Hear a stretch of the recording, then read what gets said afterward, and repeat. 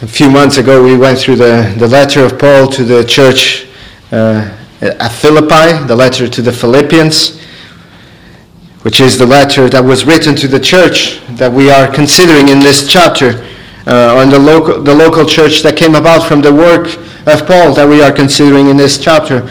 And in that letter, Paul talks, not once but twice, about the citizenship of the believers. He says that our country, our city, our citizenship is in heaven, from where we await the Savior, the Lord Jesus Christ. And he encourages them in this way so that they would wait so that they would put their eyes and their thoughts on the spiritual realities of the heaven to come, where our lowly bodies will indeed be transformed into the likeness of his body, of his glorious body. Paul so often emphasizes the citizenship in heaven. But in this passage today, we see as well that we are not to despise our earthly citizenship. When we are born citizens of a country, whether because we were born in that land or because our parents were nationals of that land. My youngest was born in this country, but he's not an Englishman. He's a Portuguese citizen because me and Celia, we're Portuguese. And Paul often looks to his earthly citizenship as well. And Paul had more than one earthly citizenship, in fact. He was both Jewish, an Israelite, and he was a Roman national. He was a Roman. And he used his rights and he fulfilled his duties according to his earthly citizenship in the light of eternity, in light of his citizenship in heaven. Last week we considered the conversion of the Philippian jailer, how this came about, the circumstances surrounding it, the evidences of his salvation, how the prison cell was shaken by an earthquake. But that earthquake did not only shake the prison cell, it shook the very foundations of the heart of that Philippian jailer.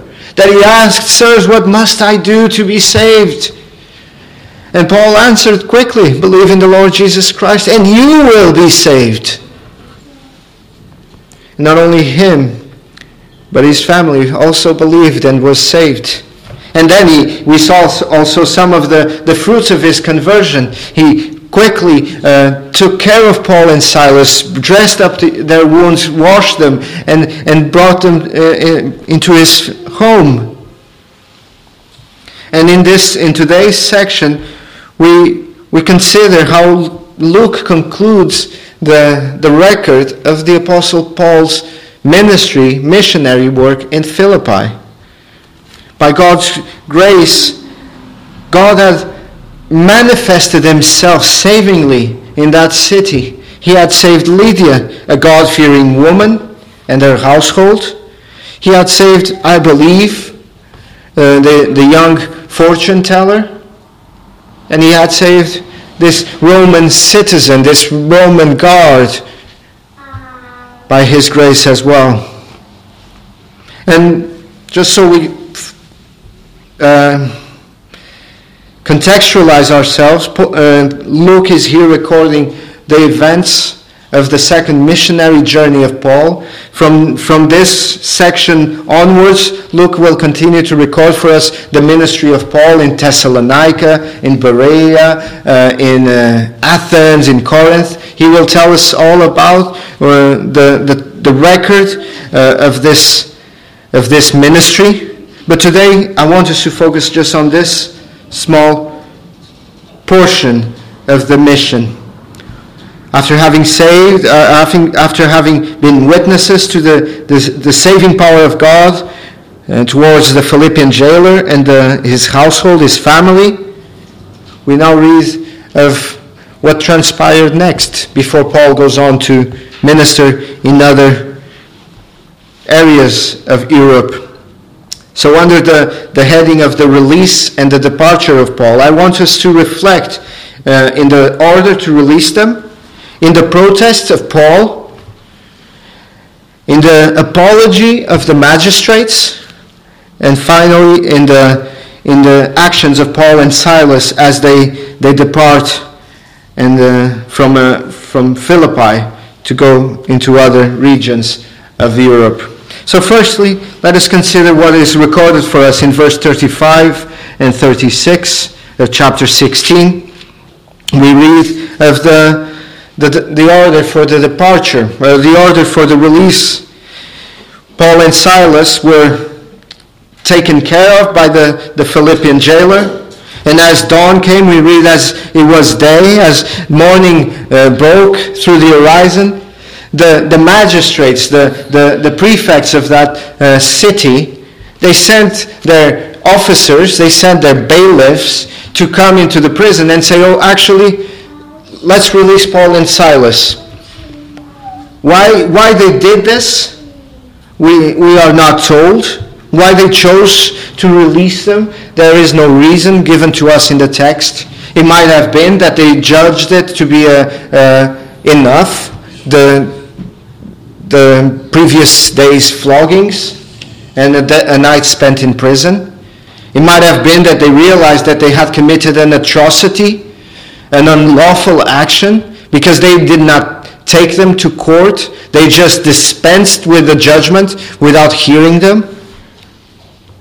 But for some reason, they feared perhaps the consequences of their unjustifiable decision without imprisoning them without hearing them. So they ordered their release. And we read that the keeper of the prison, I believe Luke is here referring to the jailer that was saved just in the previous section. When he heard this, he rejoiced. Can you imagine being that man? The previous night, just a few hours ago, maybe he hasn't even processed all that has just happened. As he is processing it, I don't even know if he went to sleep again. As he's processing all of this, in come the Roman officers, the bailiffs, and they say, the governors, the magistrates have ordered the release of Paul and Silas. He must have been overjoyed.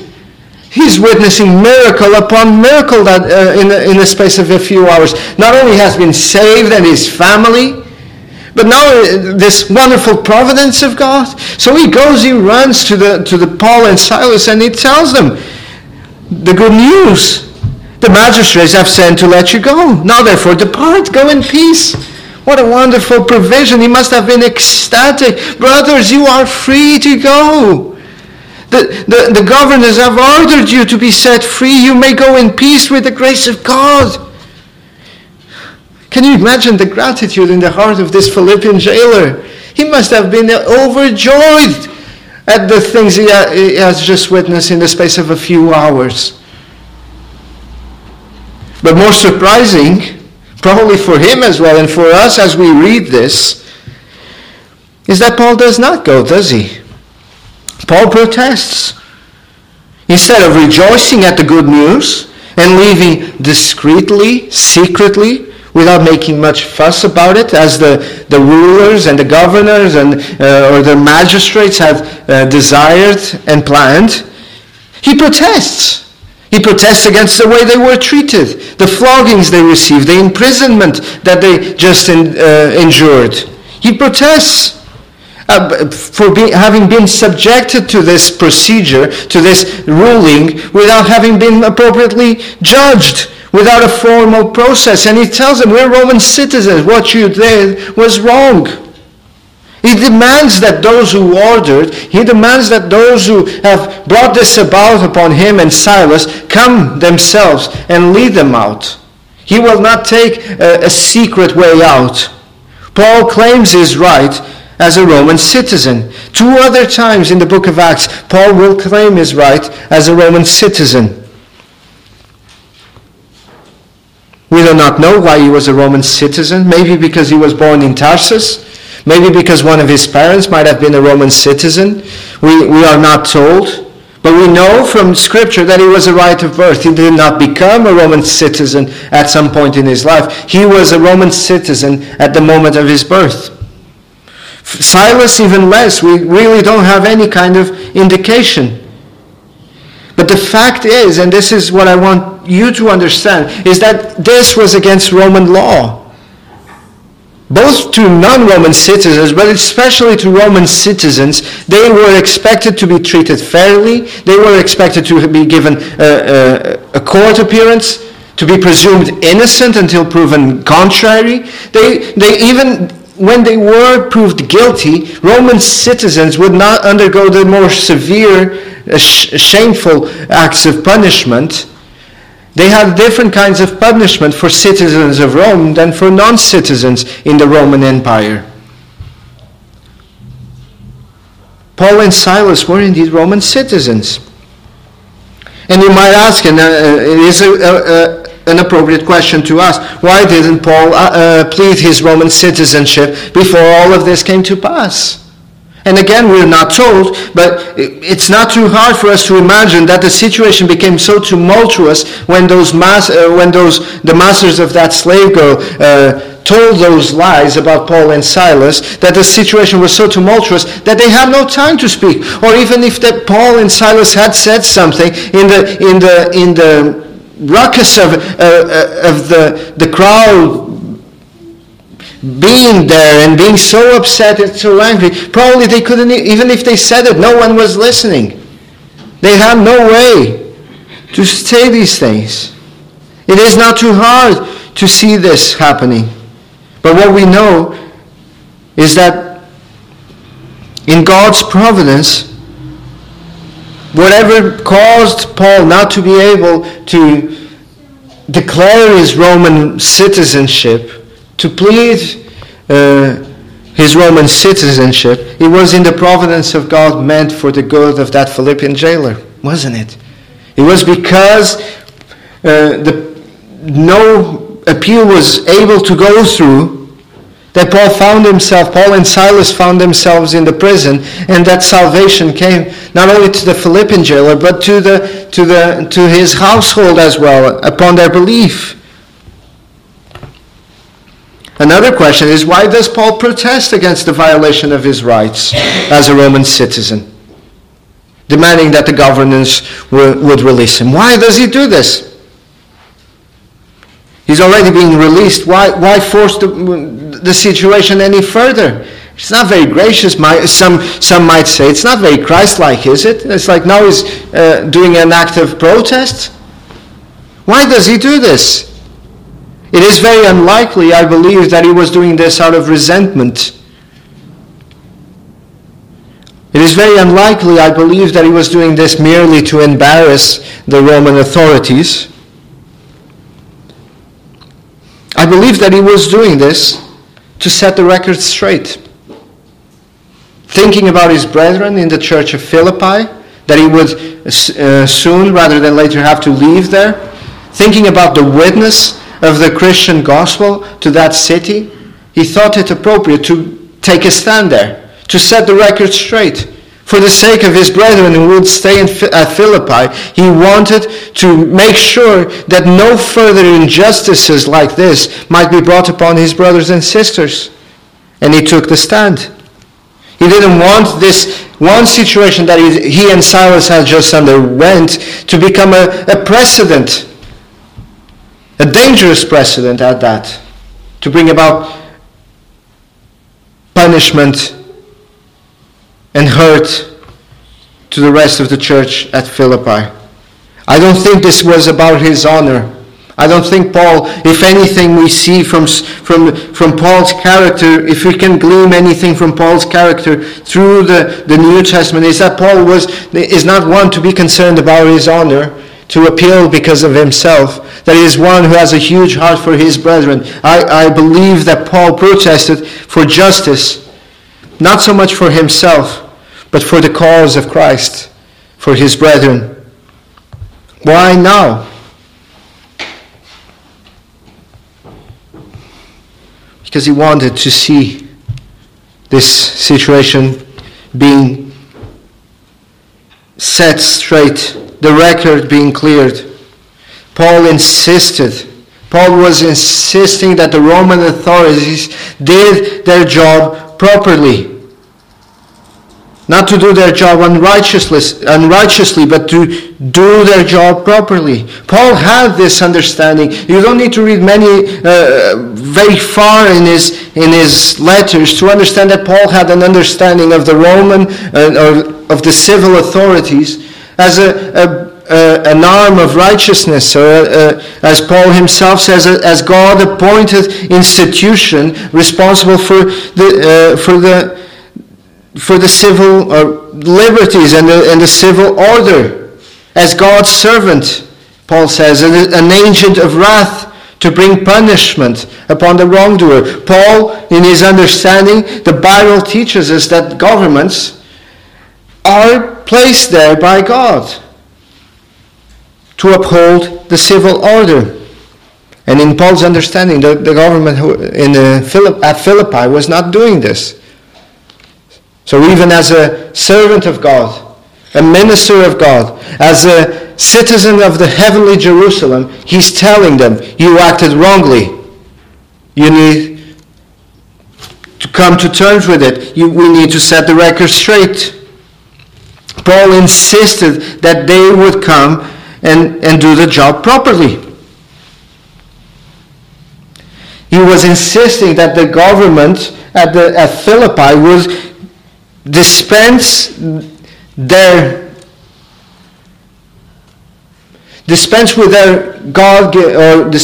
authority in a God-glorifying way. That they would be righteous in their God-appointed task.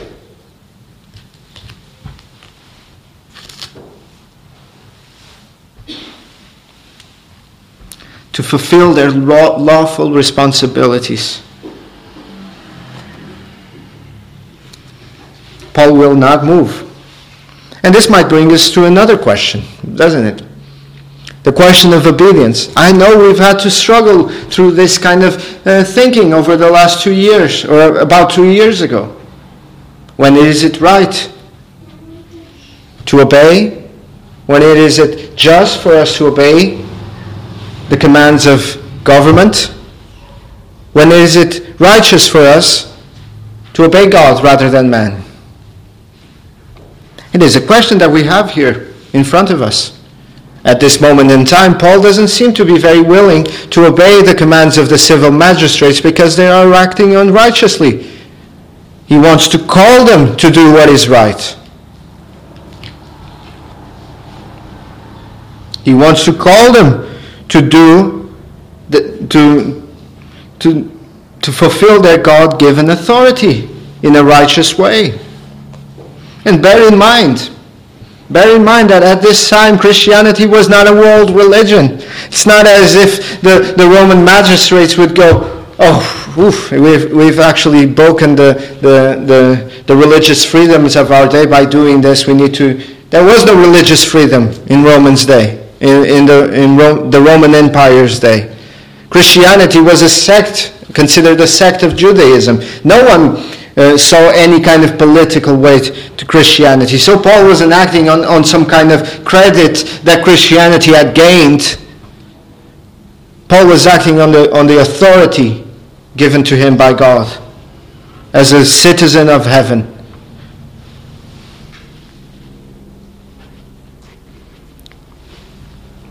And I think Paul here as well sees, I know I usually do all the application by the end, but let me just bring a point of application home to us here as we consider the way that Paul went about doing this.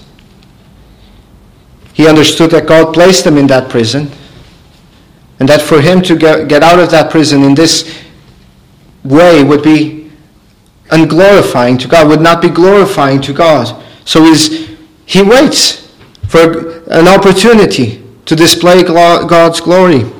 Thomas Watson says this: a contented Christian is willing to wait at God's leisure and will not stir till God open the door. He says, as Paul said, they have beaten us openly and condemned, being Romans, and have cast us into prison, and now they thrust us out privately? Nay, verily, but let them come themselves and fetch us out. Paul shows here a spirit of trust in God. He will not be delivered in such a secret manner. He wants to bring glory to God. He will not allow himself to just sneakily go away in this case. God put him there, and God will take him out. It's as if he's saying, no, God put me here.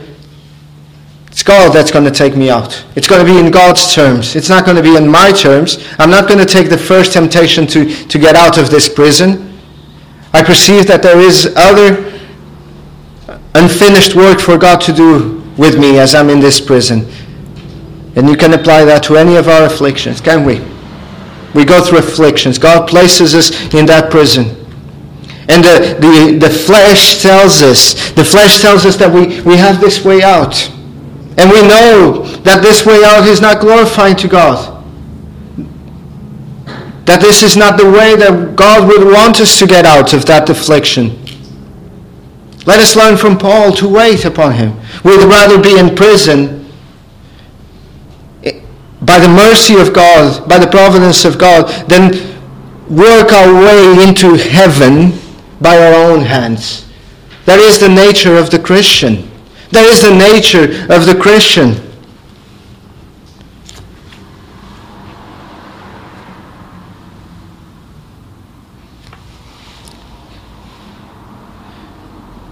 Joseph Carroll, he says, the stronger we are in faith, in love, in humility, the more quietly we lie bound in prison. Faith seeks ease and release only in God. To say, Lord, loosen me, is a duty. To loosen ourselves is both our sin and our punishment. I believe we can learn from Paul in this. We can learn from Paul how to bear with our afflictions. When trials and temptations come, when we find ourselves in difficulties, in the day of trouble, we need to learn that we are not to take the first and easiest way out. We are to choose the God-glorifying way out. God himself will loosen us. So the governors came.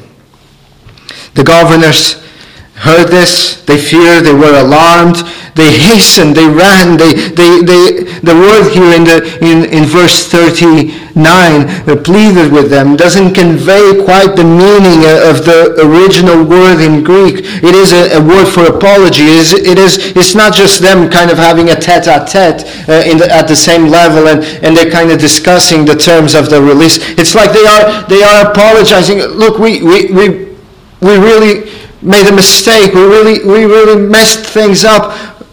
Please forgive us. Can you just go and not make any more fuss? Can you just go and not bring us under any kind of condemnation by the Roman emperor? There are records, ample records of Roman history that tells us about these kind of things. When Roman governors would or would not dispense with the law with the Roman law accordingly, we have records of Roman officials being put out of office and being punished. We have records even of colonies, cities that were Roman colonies, losing their status as Roman colonies because the governors of that city were not being righteous according to the Roman law. They were not applying the Roman law perfectly. So they have cause to be alarmed. They just punished 2 Roman citizens in a very unrighteous way, unlawful way. So they come and they plead and they say, please, remove yourself. Go away. Don't cause us any more trouble. Don't bring any more trouble to us. We shouldn't have done the way we did to you. Just go. It's kind of like that situation with Moses and Pharaoh, isn't it?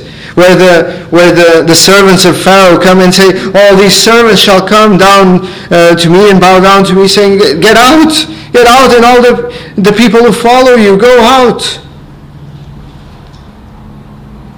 The Lord often vindicates his people in this way.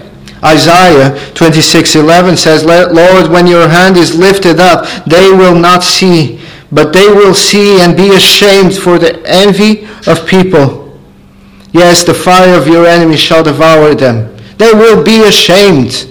The Lord often brings shame in this manner to those who plot against the people of God. We read that Jerusalem is sometimes made a burdensome stone, a heavy stone to those who would heave at it. In Zechariah 12:3 we read, and it shall happen in that day that I will make Jerusalem a very heavy stone for all peoples. All who would heave it away will surely be cut in pieces, though all nations of the earth are gathered against it. But yet, although they are demonstrating, they're apologizing, it is not true repentance, is it? Because they apologize, but it's like, apologize, but go away. Don't stay here. If they truly were apologizing in a way of repentance, kind of like the Philippian jailer, the evidence would be that they would say, please stay longer. We want to hear more of the gospel. No, they just wanted to apologize for their own sakes, so that they wouldn't come under the wrath of the Roman Empire. And then they just go, please go away. We don't want to have to deal with you anymore. But nonetheless, it is a victory. It is a vindication of God. There is a record in the 1900s. Some of you maybe know this story better than me, but I've read this recently. The Chinese Boxer Revolution in the 1900s. And Christians were killed. And there was a pressure, international pressure exerted towards China government at the time to pay reparations as a form of apology. So often that's the form where we find civil authorities apologizing, right? It's good enough. It's the kind of apology we get nowadays. Someone does something wrong against you, not only civil authorities, even commercial institutions. If they did you any wrong, it's not so much the apology. They pay you something. They give you a voucher, or they give you reparations. They give you an indemnization kind of thing. And in the Chinese government was giving reparations. Hudson Taylor, the missionary to China, and the China Inland Mission refused that money. They refused to receive any money from the government, although they lost missionaries. Some of their brothers and sisters were killed in that revolution, in that rebellion. They refused, and they offered forgiveness. And as a result, the Shanxi province government issued a proclamation in one of the newspapers extolling Jesus Christ because of the generosity and the Christ-like attitude of the Christians in that land, because of the forgiveness and the forbearance of Hudson Taylor and the China Inland Mission. Might not have been a full repentance, but it is a good enough repentance at times. So Paul and Silas, and I need to haste to conclude, but Paul and Silas, they are released. Again, as is their practice, they come into the city. They encourage and they strengthen the believers there. The believers, you might notice, are meeting in Lydia's house. Are meeting in this wealthy woman's house. There is a church gathering there. They are praying there, and they come in and they see the brethren there. If it was just Lydia's house, how would they find the rest of the brethren there? The rest of the brethren are gathering as a church in Lydia's house. They encouraged them. Probably Paul said something along the lines, same things that he said to the churches in Lystra, in Derbe, and in Antioch. Through many tribulations one must enter the kingdom of God, brethren. Be encouraged. Don't let these things push you down or turn you to be despondent. Just be encouraged. Through many tribulations one must enter the kingdom of God. So what lessons can we draw from this? On this portion of God's word, one of them I've already referred to is the double citizenship of the believer. We are citizens of earth. We are nationals in a national, or we have a national passport. But the other is that we have a heavenly citizenship. And by virtue of our heavenly citizenship, we have been regenerated, redeemed from guilt and sin, adopted into the family of God. And by virtue of our earthly citizenship, yes, we have responsibilities, even as Christians, even as citizens of heaven. Because we have earthly citizenship, because we are here, we have responsibilities. We are told that we are to respect, to be submissive to the authorities of our nation. Romans 13, 1 Peter 2:17, and we all know about these passages by now. They've been quoted very often in the last 2 years. We are to submit ourselves to them. Titus 3:1. We are to pay our taxes. We are to help in the national effort. We are to pray for them. 1 Timothy 2:12. 2:1 or 12, that is. Nonetheless, when those civil authorities command us to do something that goes against our heavenly citizenship, when our earthly citizenship gets into battle with our heavenly citizenship, the Word of God tells us of only one thing that we are to do. We are to obey God rather than man. We find ample example of this in Scripture. It's the midwives in Egypt. It's Daniel, Shadrach, Meshach, and Abednego. It's Peter telling the Jewish authorities, after the Jewish authorities told him, don't preach this man no more, don't talk about Christ no more in this city. And they said to them, well, you judge if it's better to obey God, or if rather we must obey God than man.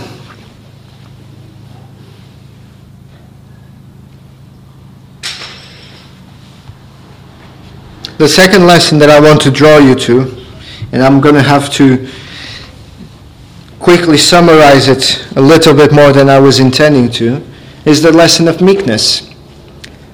We are told that the Christian believer is to be like their Savior, meek.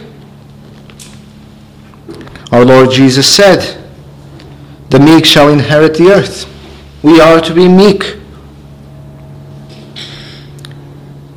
But being meek is not the same thing as being weak. We so often confuse these things. Being meek is not being weak. In fact, being meek according to Christian standards is to be convicted in humility, yes. Being meek is being even-tempered, being stable. The Dutch theologian Ab Brakel, he said that we are not to be irritable. We're not to be like many spines as a porcupine has or does. Not to be prickly as a thorn bush. That is what Christian meekness is.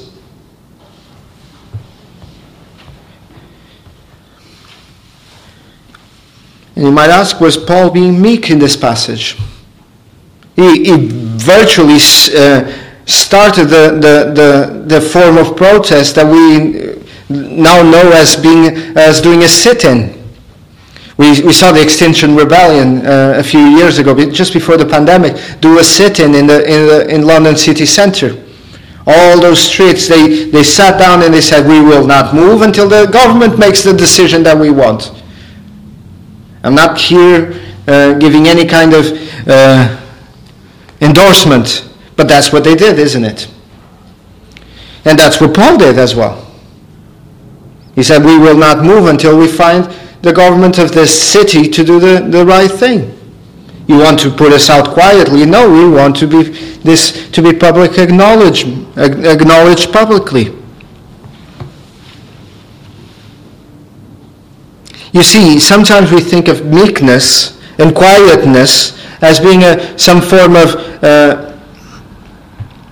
something that prevents us from speaking out against injustice. We must not rail, as we just read in Psalm 141, providentially. We must not rail against those who do us wrong. But we can and we should speak out against injustice, especially when that speaking out against injustice is not self-serving, but it's for the benefit of others. The Apostle Paul confronted the civil magistrates over the unjust judicial procedures. He even asserted his own legal rights when doing so. And I don't think Paul was being un-Christ-like when he did that. I think he was even expressing something of Christ-likeness, Christ who came to bring justice to the nations, to be the deliverer of the oppressed. And finally, the last lesson, or the third lesson, is one of Christian unity. Just as we take a step back quickly and look at the whole chapter 16, we see salvation. We see different kinds of people being saved in from different backgrounds, but being saved into unity in the same community. We see this in the way that God saves Gentiles and saves Jews. How God in the New Testament church has broken all those walls of separation. I'm very sad. I think it was yesterday even, I came across a church not very far from here, and I'm not criticizing the church. They apparently are a Reformed Calvinistic church, small R Reformed Calvinistic church. But I was surprised to see their name, and I'm not going to say the name, but they had multicultural in the name. They had, so multicultural church. And I was surprised because does that mean that all the other churches are not multicultural? Are we saying that it's kind of like a truism? You say a multicultural church, you're saying the same thing in two ways. A church is to be multicultural. You don't need a qualifier there. It's kind of like a small bit of virtue signaling there, but we see this in Acts 16, don't we? People from different backgrounds, both economically, ethnically, even spiritually and morally. We see a woman, a Gentile woman being saved. She was rich. She was a businesswoman. We see a slave girl being saved. She was a slave. She had nothing to put to her. So in fact, spiritually, at the moment of her salvation, she was under the biggest of spiritual darknesses. She was possessed, and God saved her. And we see this Philippian jailer, a middle class, perhaps, if there was such a thing in the Roman Empire, a regular Joe kind of person, a Roman citizen, not from a good background. And I think what is implied here in the wisdom of the Spirit is to show us that God saves far and wide. That His desire for the church, that His design for the church, is for the church to be a gathering of all nations, of all tribes, of all tongues. And He's bringing that about. The one thing that we have in common, which is the best thing that we could have in common, is not that we share the same skin color, it's not that we share the same passport, it's not that we share the same language, it's not that we share any kind of other thing. In fact, as I look to this group, we see that we have all kinds of different interests. The one thing that we share in common, that is the most glorious thing that we could have, is the Lord Jesus Christ. It's in Him that we are united. And that's what makes the church glorious. That's what makes the church glorious. Paul said in his letter to the Galatians, but the Jerusalem above is free, which is the mother of us all. For it is written, Rejoice, O barren, you who do not bear. Break forth and shout, you who are not in labor. For the desolate has many more children than she who has a husband. It is the fact that we are all members of the body of Christ.